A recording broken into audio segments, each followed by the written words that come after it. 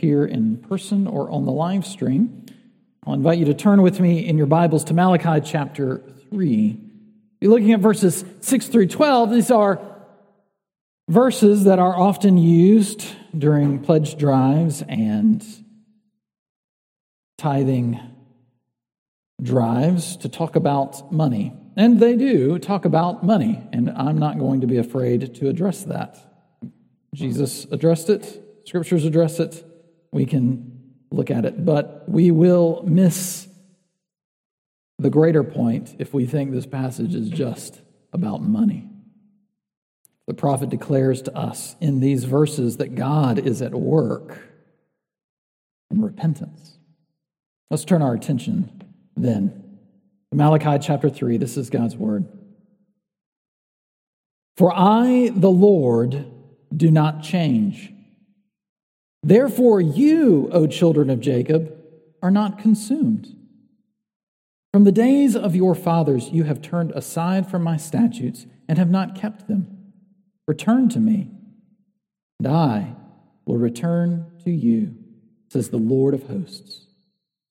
But you say, how shall we return? Will a man rob God? Yet you are robbing me. But you say, how have we robbed you? In your tithes and contributions. You are cursed with a curse, for you are robbing me, the whole nation of you. Bring the full tithes into the storehouse, that there may be food in my house, and thereby put me to the test, says the Lord of hosts, if I will not open the windows of heaven for you and pour down for you a blessing until there is no more need. I will rebuke the devourer for you, so that it will not destroy the fruits of your soil, and your vine in the field shall not fail to bear, says the Lord of hosts. Then all nations will call you blessed, for you will be a land of delight, says the Lord of hosts. This is God's word. Let's pray that He would teach us this morning. Heavenly Father, give us eyes to see, ears to hear, hearts to understand and believe what you would have us know this morning. That we would not be a people who respond to you with cynical hearts. That we would return to you. And in so doing, know that you are a God who works in repentance. Do this for the glory of Christ, that all the nations may see how you overflow with blessing to those who come to you in faith. We pray this in Jesus' name. Amen. So Martin Luther, in the first of his 95 Theses, wrote this, that when our Lord and Master, Jesus Christ, said, repent, He willed the entire life of believers to be one of repentance.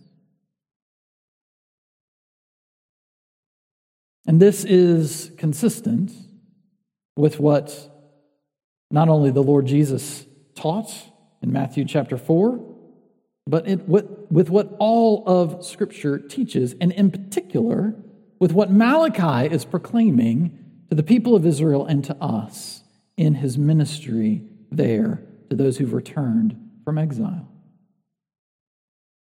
And the teaching is this: God loves repentance. It is to be a fruit, a constant fruit in the lives of his people. And our God, who is sovereign over all things, who orders the cosmos, who works miraculously in spaces that we cannot begin to comprehend, He loves to work in and through repentance. I wonder sometimes if we really understand what repentance really is. If we fully comprehend our need for it, if we would even have eyes to see what it would look like for us to live out lives that daily bear the fruit of repentance. The people of Israel, who should have known better, respond to the prophet with cynicism. How shall we return? What is this repentance of which you speak? And sometimes I'm afraid our own hearts may respond with that same cynicism to our Lord and God. And so we would do well to consider what repentance is, why we need it, and what it looks like in our lives. And in fact, those are the three things we're going to look at this morning.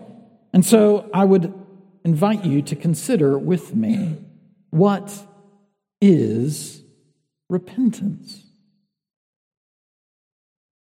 If you were to boil it down to its essence, how would you describe it?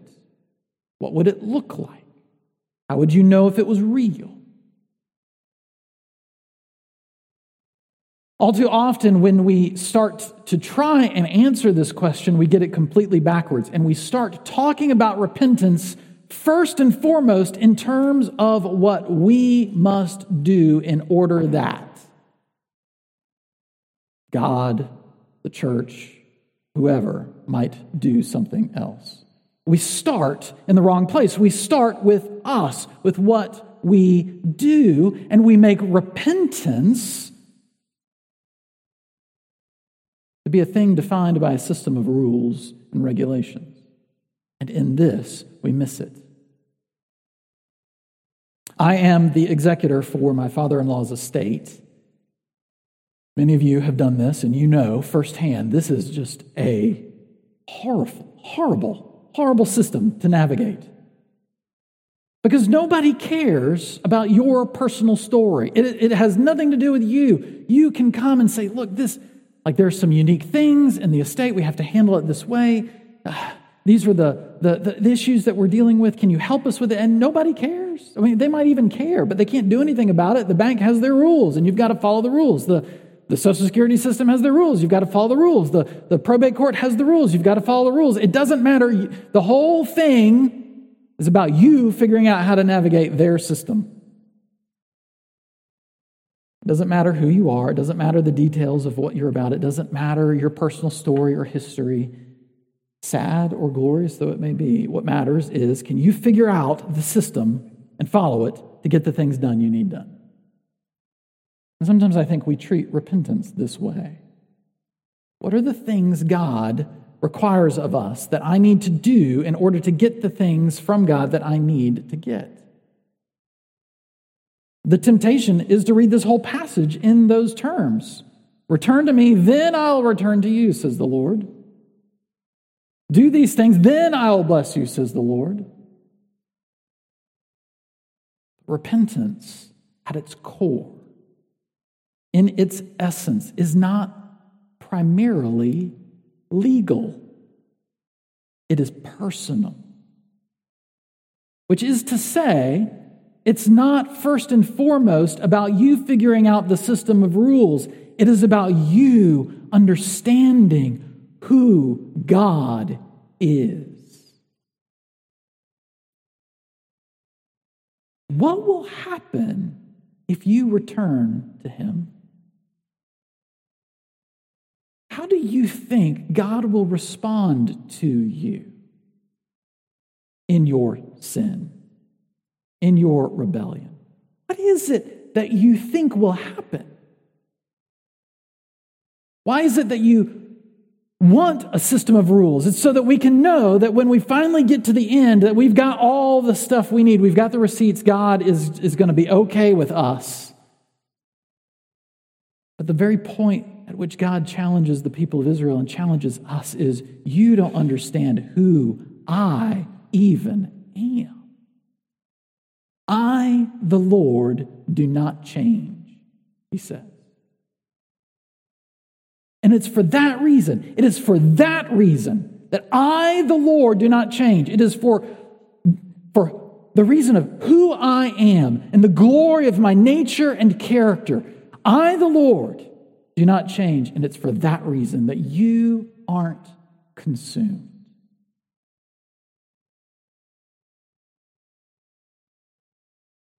You can follow all the rules and the regulations. You can obey all the systems. You can check off all the boxes. And when you come to the Lord, you will find that you are still wanting.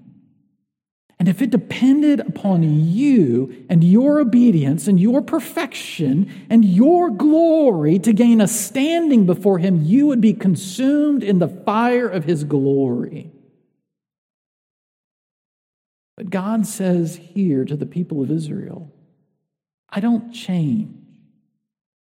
I have always been a merciful God. I have always abounded with kindness and forgiveness and grace to all who seek my face. That's why. That's why when you come to me, when you return to me, you're not consumed. Because of who I am. The basis of repentance, the essence of repentance, the most essential thing that you have to understand about repentance is a turning to a merciful and a gracious God who loves to receive repentant sinners.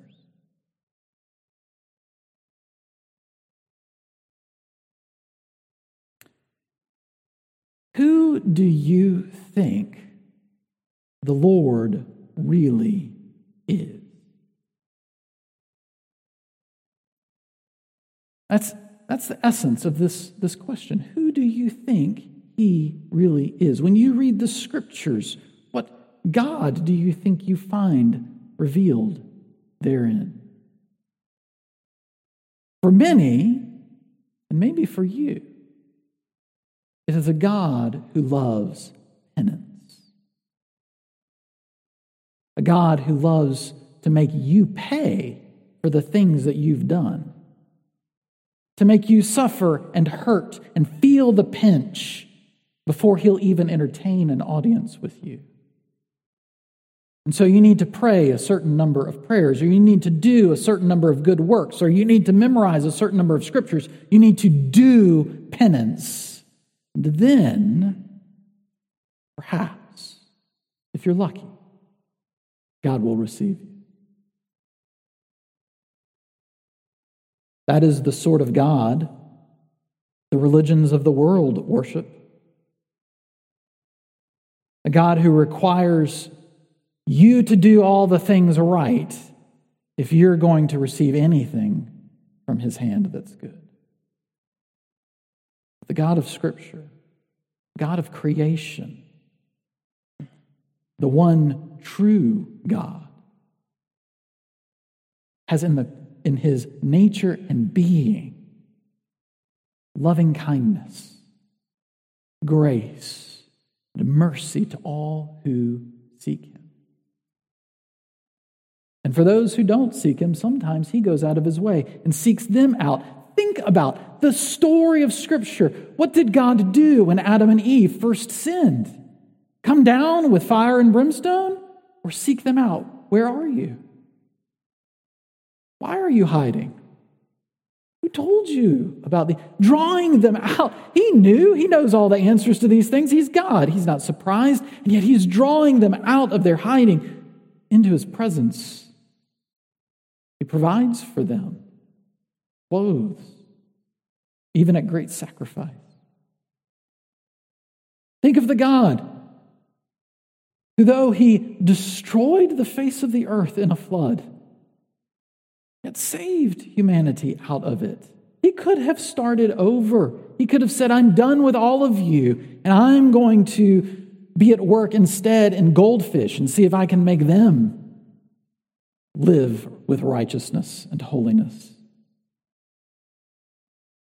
But He didn't. He sends prophet after prophet after prophet, declaring the mercy and grace of God. The more I read Malachi, the more I am utterly astounded how God is pleading with Israel to come back to Him because of who He is and because of His great love for them. We read this and find more rules somehow.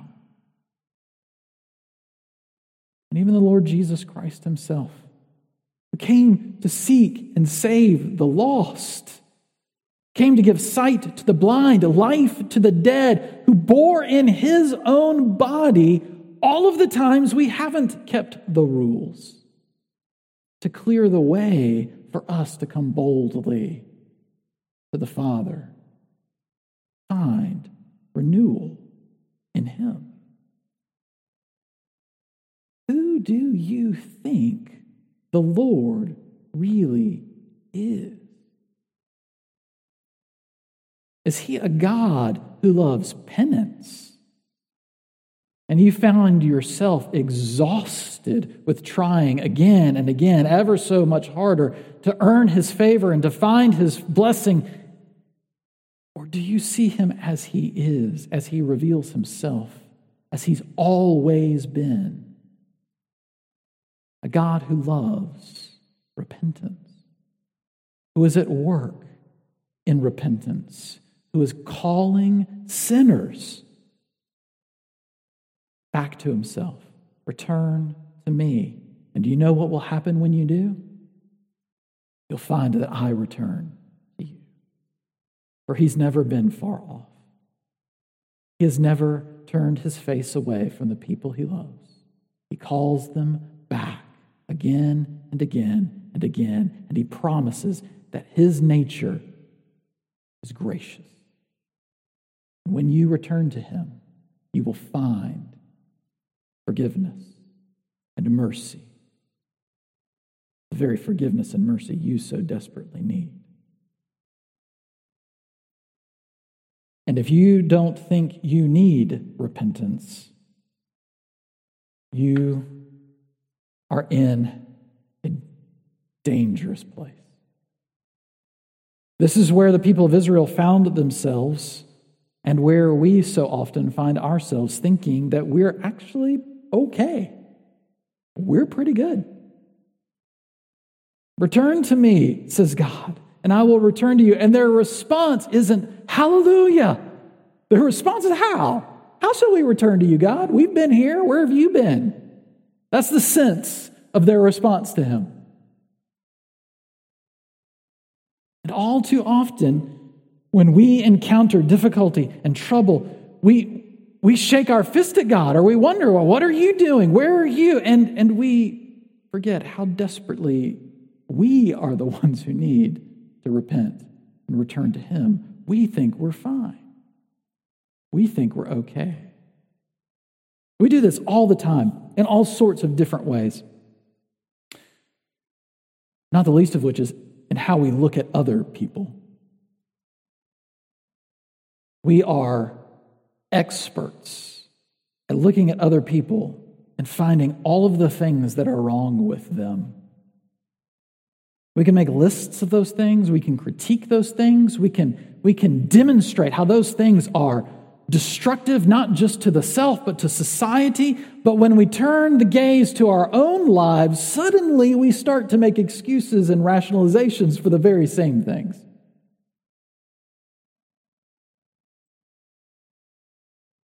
But the holy, righteous, perfect, good law of God exposes us all. This is what God says to them. Well, how shall we return? Where have we been? And you've been robbing me. And they're astounded. Lord, we've been offering these sacrifices to you. We came back. We've been doing all these things. We've been going through all these religious motions for you. How is it that we're robbing you? And he could have said all sorts of things. But he only has to say one. You have been robbing me of my tithes and contributions. See, what's been going on here is that God has restored Israel out of exile back to the promised land. They have, with some delays and much trouble, finally figured out a way to rebuild the temple.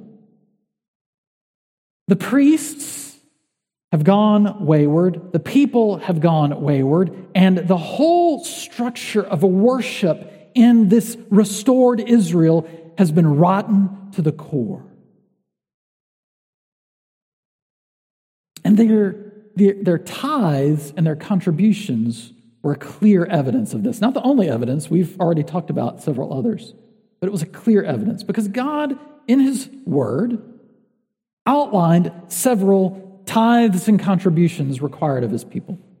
Tithe just is a word that means 10%. That's all that means. When we say the tithe, that's the 10%. Take 10% of whatever it is you're thinking of. But there were actually several tithes in the Old Testament.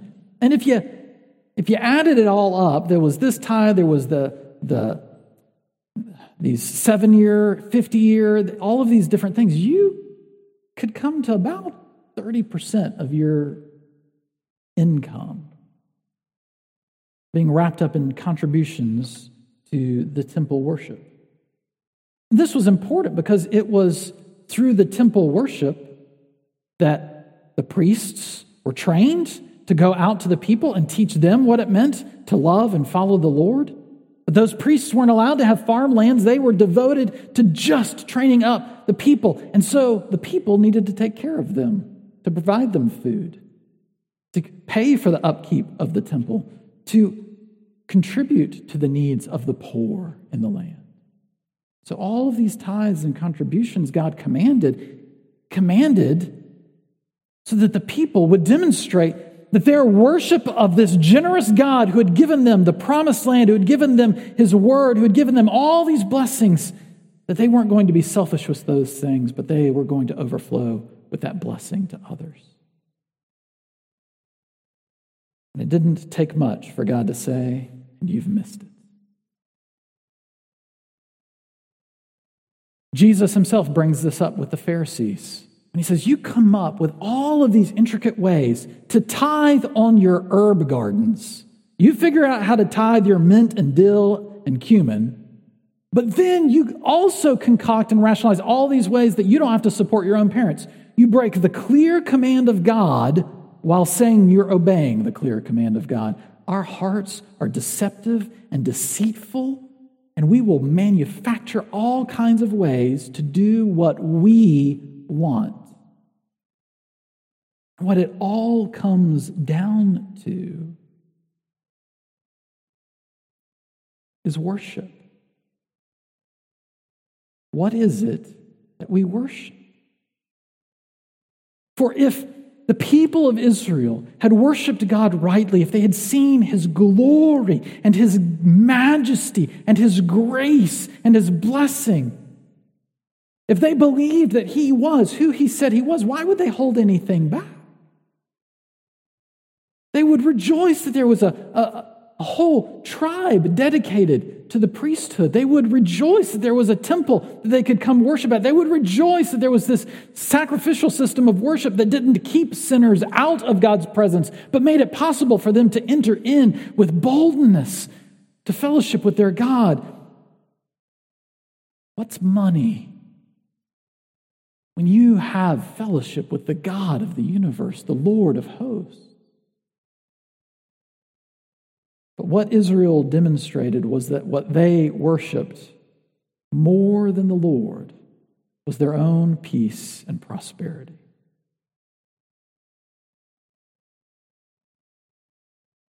$30's a lot. If God really loved me, He wouldn't ask for so much. Look, we had a rough harvest this year. I really can't give this year. You know what? I have hopes and dreams to pass on to my children more. So I need to save and hold and keep this back. And so God puts a curse on them.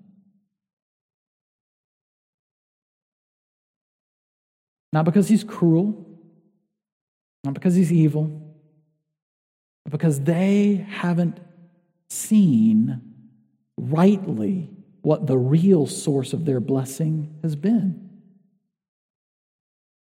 They think it's because of their agricultural ingenuity. They think it's because of their hard work. They think it's because of their wisdom. They think it's because of whatever the reason is, they do not give God the credit for providing for them. They don't believe He actually will. And so they seek to provide for themselves. They've put themselves then in the place of God. They've put their wisdom in the place of God's wisdom. They've put their needs in place of God's holy purposes. God does not prosper or bless idolatry.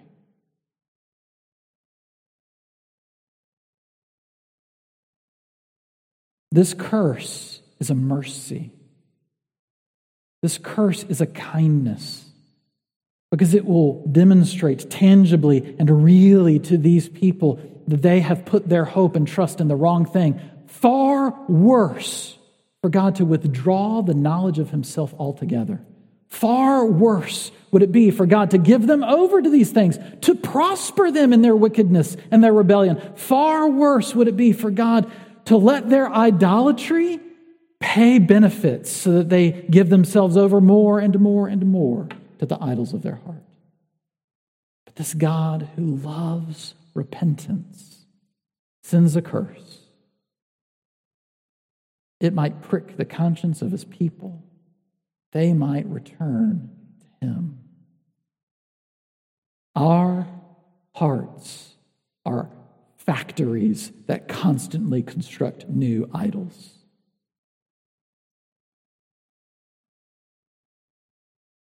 Who do you think the Lord really is? What have you put in that most holy place of worship? Do you believe that the Lord of hosts, the God of all the armies of heaven, is a God who loves his people? Is a God who calls his people out of their waywardness, a God who confronts their idolatries, a God who calls them to holiness, to righteousness for their own good, a God who abounds in grace, a God who gives strength to the weary, a God who helps those in need? Or are you functionally your own God, pursuing ever more your own comfort, your own pleasure, your own ends, your own purposes, your own desires, using your own wisdom, going your own way?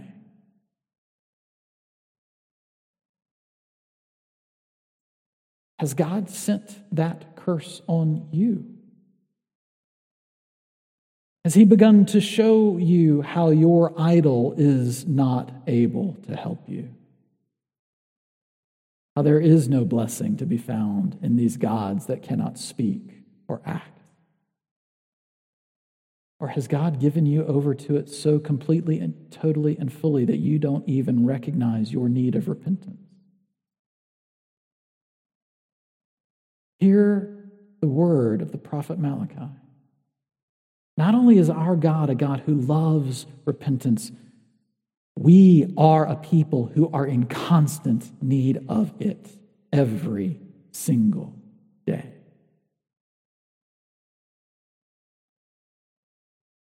What would it look like for you to believe that and to live out the fruit of repentance? Sometimes I think we believe that repentance is this one-time thing that we did when we prayed the prayer or we walked the aisle or we got the baptism or we did the thing, and that's the only time that we need to repent. But here, God challenges them. Repent. Here's what it would look like. Bring the whole tithe into the storehouse and put me to the test. Come back to me. Follow after me, listen to my word, submit humbly to me, and see if it doesn't actually reveal who I really am. My great love and care for you. And it's interesting, all of these things that God mentions that he'll do. He'll open the windows of heaven. He'll provide rain and sun. He'll rebuke the devourer. He'll hold back the locusts. He'll make the soil fruitful. He'll do all these things. It's not unimportant that Israel was primarily an agrarian society, because it reveals their utter and complete dependence for God to provide for them at every step of the way. They didn't just depend on God when they tilled the earth. They didn't just depend on God when they put the seed in the ground. They didn't just depend on God when they had to protect it from the devourer. They didn't just depend on God when they had the harvest. They didn't just depend on God when they processed it and put it up for storage. Every step along the way, they were in utter and complete dependence on the Lord. That points us to that need for constant repentance to be a daily fruit of our lives. We are always utterly dependent on Him. And what repentance is responding to God rightly because of who He is, following after Him, and living in His strength as He calls us to, as He deserves.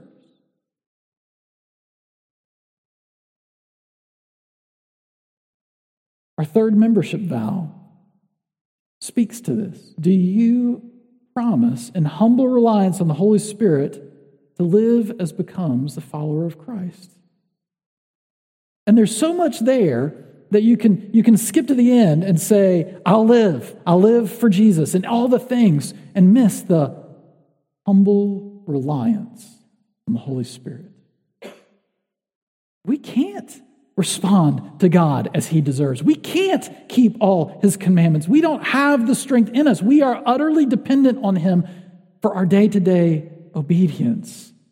And so day to day, we ought to bear the fruit of repentance, always going back to Him, always returning to Him, seeking His strength and restoration and forgiveness. And He encourages this. Put me to the test. Elsewhere, God tells, don't test the Lord your God. Right? When people put God to the test, not in faith. Prove to me, God, that you are who you say you are. This is, do what I say. Answer me. Listen to me. Put me to the test and find out if I'm not who I say I am. If I can't do what I've said I would do, I will pour out every blessing on you that you can imagine. The psalmist says it elsewhere, taste and see the Lord is good. The Apostle Paul speaks of it in this way, that God has given us every spiritual blessing in Christ. He has held nothing back. And lest we think that spiritual blessings are like less important than physical, material, worldly blessings, don't miss the point of Scripture that the things of this world are transient and will pass away, but the things of the Lord are forever. And the blessings that He gives us, the blessings that we need, the spiritual blessings, aren't imaginary. They are Holy Spirit-powered blessings that have eternal value, that will change you and shape you and will never pass away.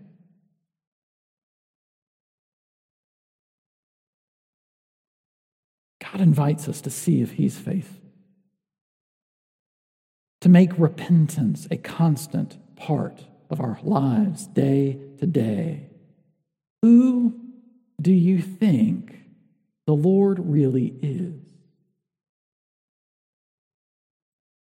Do you think that the Lord is Lord over your money, over your habits, over your relationships, over your commitments, over your doings, over your goings, over your rest, over your play, over your work?